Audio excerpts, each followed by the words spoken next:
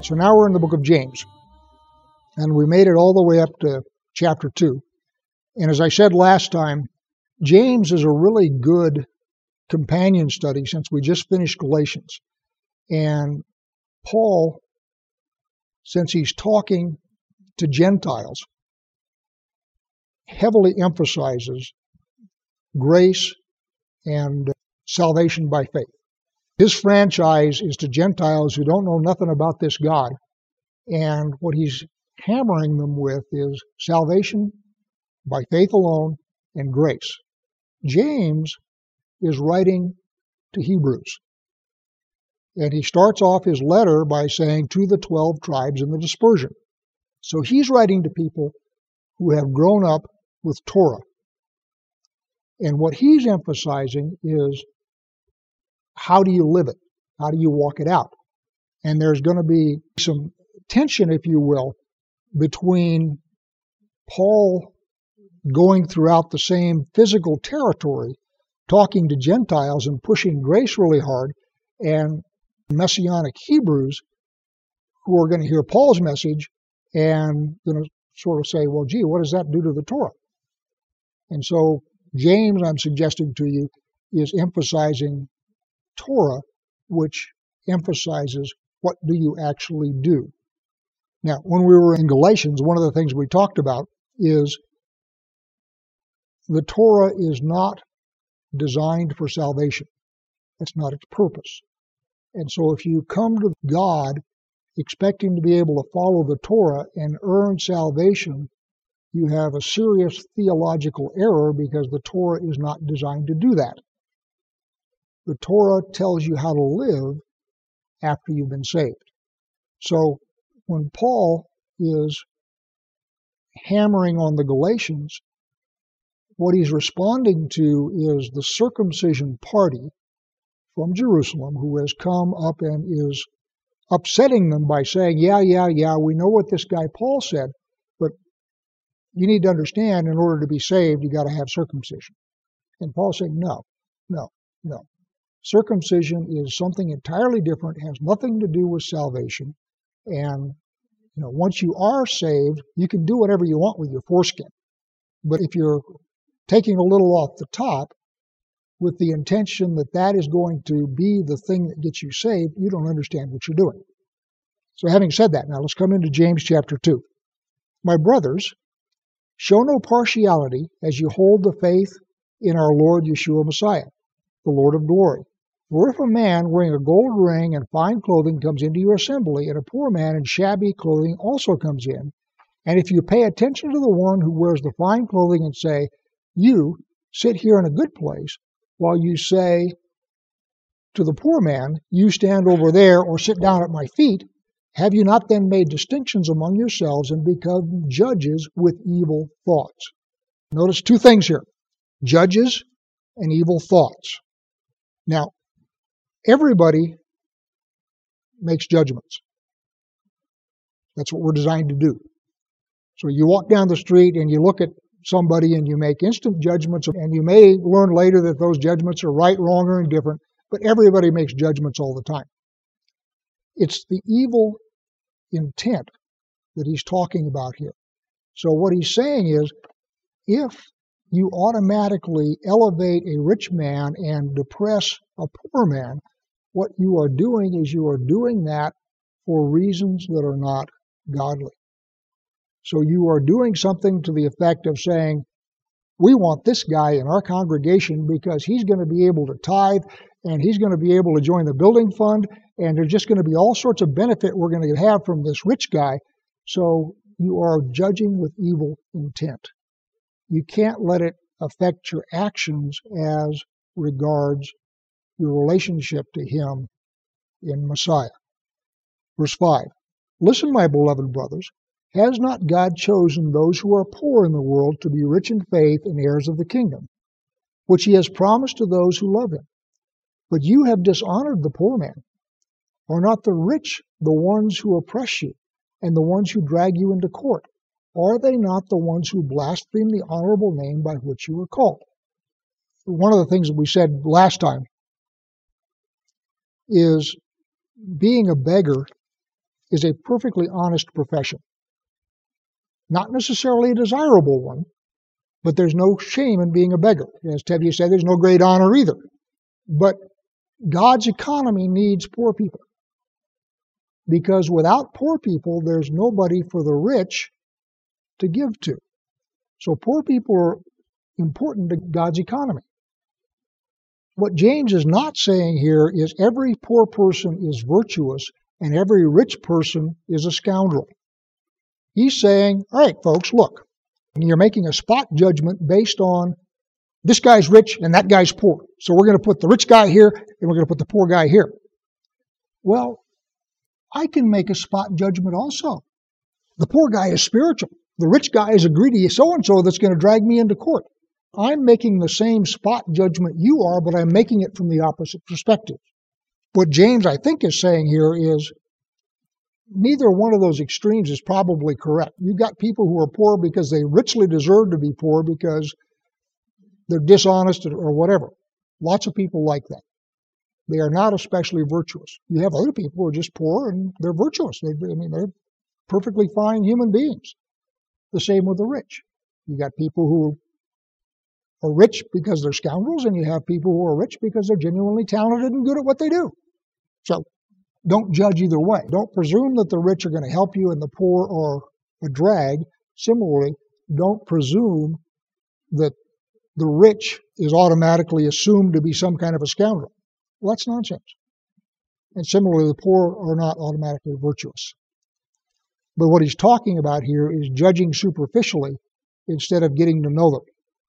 Verse 8, if you really fulfill the royal law according to the Scripture, you shall love your neighbor as yourself, you are doing well. But if you show partiality, you are committing sin and are convicted by the law as transgressors. For whoever keeps the whole law but fails in one point is held accountable for all of it. For he who says, do not commit adultery, also said, do not murder. If you do not commit adultery but do murder, you have become a transgressor of the law. So speak and so act as those who are to be judged under the law of liberty. For judgment is without mercy to one who has shown no mercy. Mercy triumphs over judgment.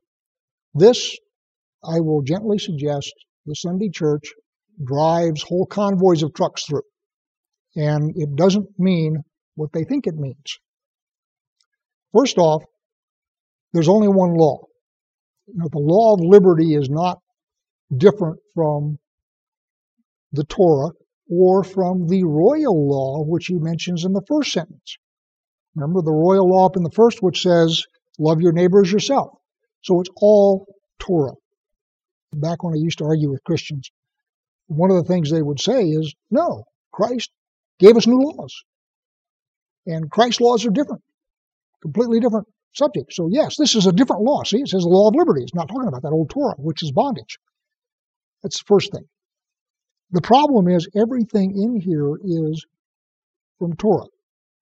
Everything. And what it's saying is, thing one, you can spend your entire life driving the speed limit, never violating a traffic law, and then you can turn around and you can knock over a liquor store and you have violated the law, and the fact that you have never sped in your life will cut you no slack as they try you for knocking over a liquor store. So the first thing he's saying is the fact that you keep every law except one is not going to protect you when you come to trial for the one that you did violate. What the Sunday church says is you don't want to mess with that old law because Christ has nailed that to the cross, and what that is your get out of hell free card. And none of these laws apply to you. I'm suggesting that's wrong. Now, the second thing is, this whole thing is in the context of how do you treat your neighbor. He then uses adultery and murder as examples, but the context is how do you treat your neighbor. And what he's saying is, if you show partiality, you are committing sin under the Torah. because the Torah says not to show partiality, at least not on that basis. So then it says, speak and act as those who are judged under the law of liberty, for judgment is without mercy to one who has shown no mercy. So we're coming back now, and he said, you have a rich man that's come into your congregation and a poor man. You immediately judge them with evil intent. You seat the rich man in a fine place, and you put the poor man down at your feet. So you have judged, and you have judged without mercy. You have judged wrongly. And the fact that you've never murdered or you've never committed adultery doesn't alter the fact that you have improperly judged these two men. Furthermore, you have judged them without mercy. You've simply made a judgment and shuffled them into two seats. And what he's saying is, by the same measure that you measure, it will be measured back to you. So if you judge someone without mercy, when it comes time for God to judge you, you will get just exactly the same amount of slack as you extended to somebody else. That's what's being said here. It is not saying that the law is done away with or the Torah has been replaced by the law of liberty. It is simply saying, by the standards that you use when you judge, it will be measured back to you. So best you go back and look at the Torah and you find out what the basis for judgment ought to be, and it isn't external appearances, and it isn't how much money the guy's got. So now we're down to verse 14. What good is it, my brothers, if someone says he has faith, but does not have works? Can that faith save him? If a brother or sister is poorly clothed and lacking in daily food, and one of you says to them, go in peace, be warmed and filled, without giving them the things they need for the body, what good is that? So also faith by itself, if it does not have works, is dead. But someone will say, you have faith and I have works. Show me your faith apart from your works, and I will show you my faith by my works. So the first thing he's saying is, you assert that you have faith. How is anybody going to know that other than you assert it? If your faith doesn't inform your actions, as far as anybody is concerned, you are no different from an infidel. Verse 19, you believe that God is one. You do well. Even the demons believe and shudder. So the sort of rhetorical thing that he's arguing against is someone who says, I have faith in God. I believe in God. Anybody ever heard somebody say, I believe in God? And what James is saying, big whoop, so does Satan. So the fact that you believe in God says absolutely nothing about your spiritual condition. It says absolutely nothing about your relationship to God. Because, as he says, even the demons believe in God and they shudder. Verse 20. Do you want to be shown, you foolish person, that faith apart from works is useless? So now he is going to give you an example that shows the person who believes that he can have pure faith that does not result in action.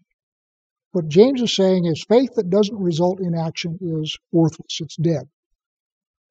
You can say you believe in God all you want, but if it doesn't translate into your action, it means nothing any more than the demons who believe in God. So what I'm going to do now is I'm going to give you an example. Verse 21. Was not Abraham, our father, justified by works when he offered up his son Isaac on the altar? You see that faith was active along with his works, and faith was completed by his works. And the scripture was fulfilled that says Abraham believed God and it was counted to him as righteousness. All right, Abraham believed God and it was accounted to him as righteousness in Genesis chapter 15. That's the business with the smoking pot and the flaming torch and all that kind of, the sacrifice that are cut in half and so forth. This is where Paul starts his argument in Galatians. So in Galatians, Paul starts right there, and he says, Abraham believed God and it was accounted to him for righteousness. Then Paul goes into a riff that the Torah, which is given 400 years after the promise, cannot annul or amend the promise that was given to Abraham by God when he first believed. That's sort of the argument in Galatians. Everybody gets saved the same way. Abraham got saved by faith. Paul got saved by faith. David got saved by faith. You get saved by faith. Everybody gets saved the same way. And the Torah can't change that because your salvation is based on a promise. And the promise was given to Abraham. The purpose of the Torah is not salvation. That's not what it's designed to do. It is a behavior and teaching manual for how the saved shall live. So that's sort of Paul's argument.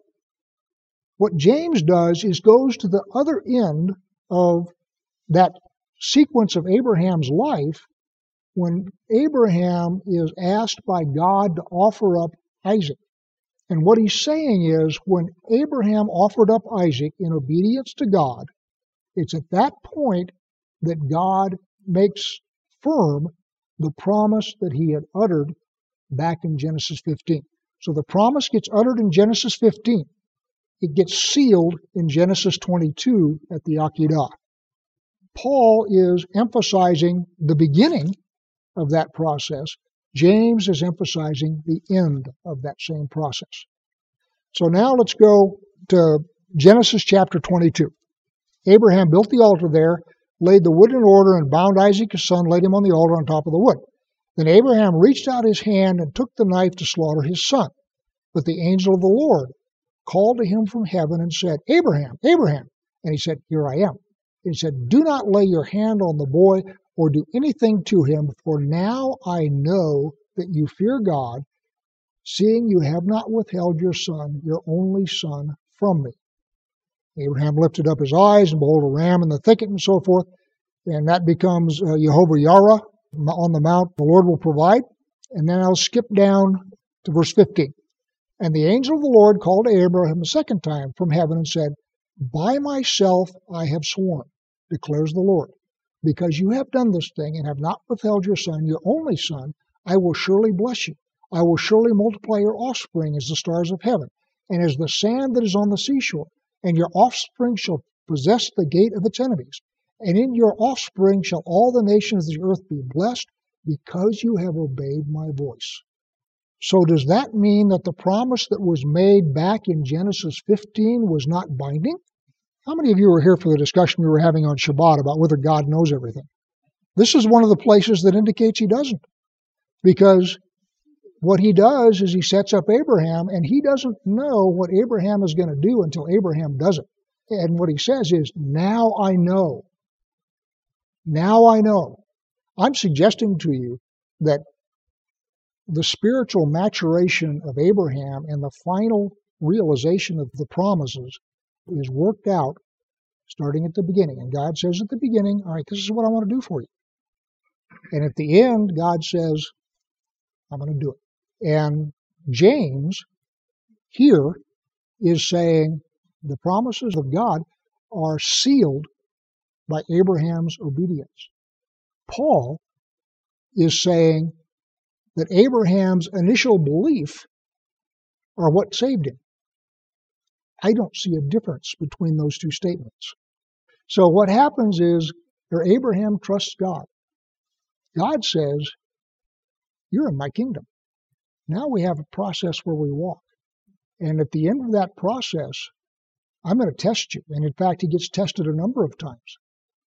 And some of the tests he does pretty well, and some of the tests he didn't do so good. His business with Ishmael and so forth was, perhaps not such a good result. But at the end of the day, God finally says, here's your, final exam graduation time, and he passes that one. And the whole thing is then sealed. By the end of Abraham's life, God knows Abraham so well that I don't think there's any doubt in God's mind how the test is going to turn out. But Abraham still has to do it. And so what James is talking about, as opposed to Paul is emphasizing the front end of the process where you make your choice. James is emphasizing the back end of the process, which we would call sanctification, or the process of demonstrating by your works that you really are in. If the only contact you've had with God was, to use the modern term, the sinner's prayer, and it never touches the rest of your life, what James is saying is, sorry, what you've got's dead. It isn't alive. because a faith that's alive should express itself in action. And if it's not expressing itself in action, then it's dead. And furthermore, if you console yourself by saying, 20 years ago I said the sinner's prayer, what you're doing is you're deceiving yourself. And that's the point of this exercise. He's talking to people who say, 20 years ago I said whatever the equivalent of the sinner's prayer was in the first century, I'm saved. And James is saying, it isn't showing up through your life. So you really ought to come back and do a reality check, because your life doesn't show any evidence of salvation. So 23, and the scripture was fulfilled that says, Abraham believed God and it was accounted to him as righteousness, and he was called a friend of God. So the idea there is the scripture that is fulfilled was uttered 7 chapters back in Genesis 15. It has only come to fruition in Genesis 22. So that's what fulfilled means. 24, you see that a person is justified by works and not by faith alone. And in the same way, was not also Rahab the prostitute justified by works when she received the messengers and sent them out by another way? For as the body apart from the spirit is dead, so faith apart from works is dead. What he's saying is the spirit animates the body, and if you don't have any spirit, the body is just a lump of clay. Similarly, faith is the body, works are the animation of the body, by analogy. If works don't show through, then it's like a body that is without a spirit. Please consider becoming a sponsor. You can sponsor us for as little as $1 a month. Please visit crimsonthread.com/purpose for an explanation of what we're doing and perhaps to become a sponsor. Thank you.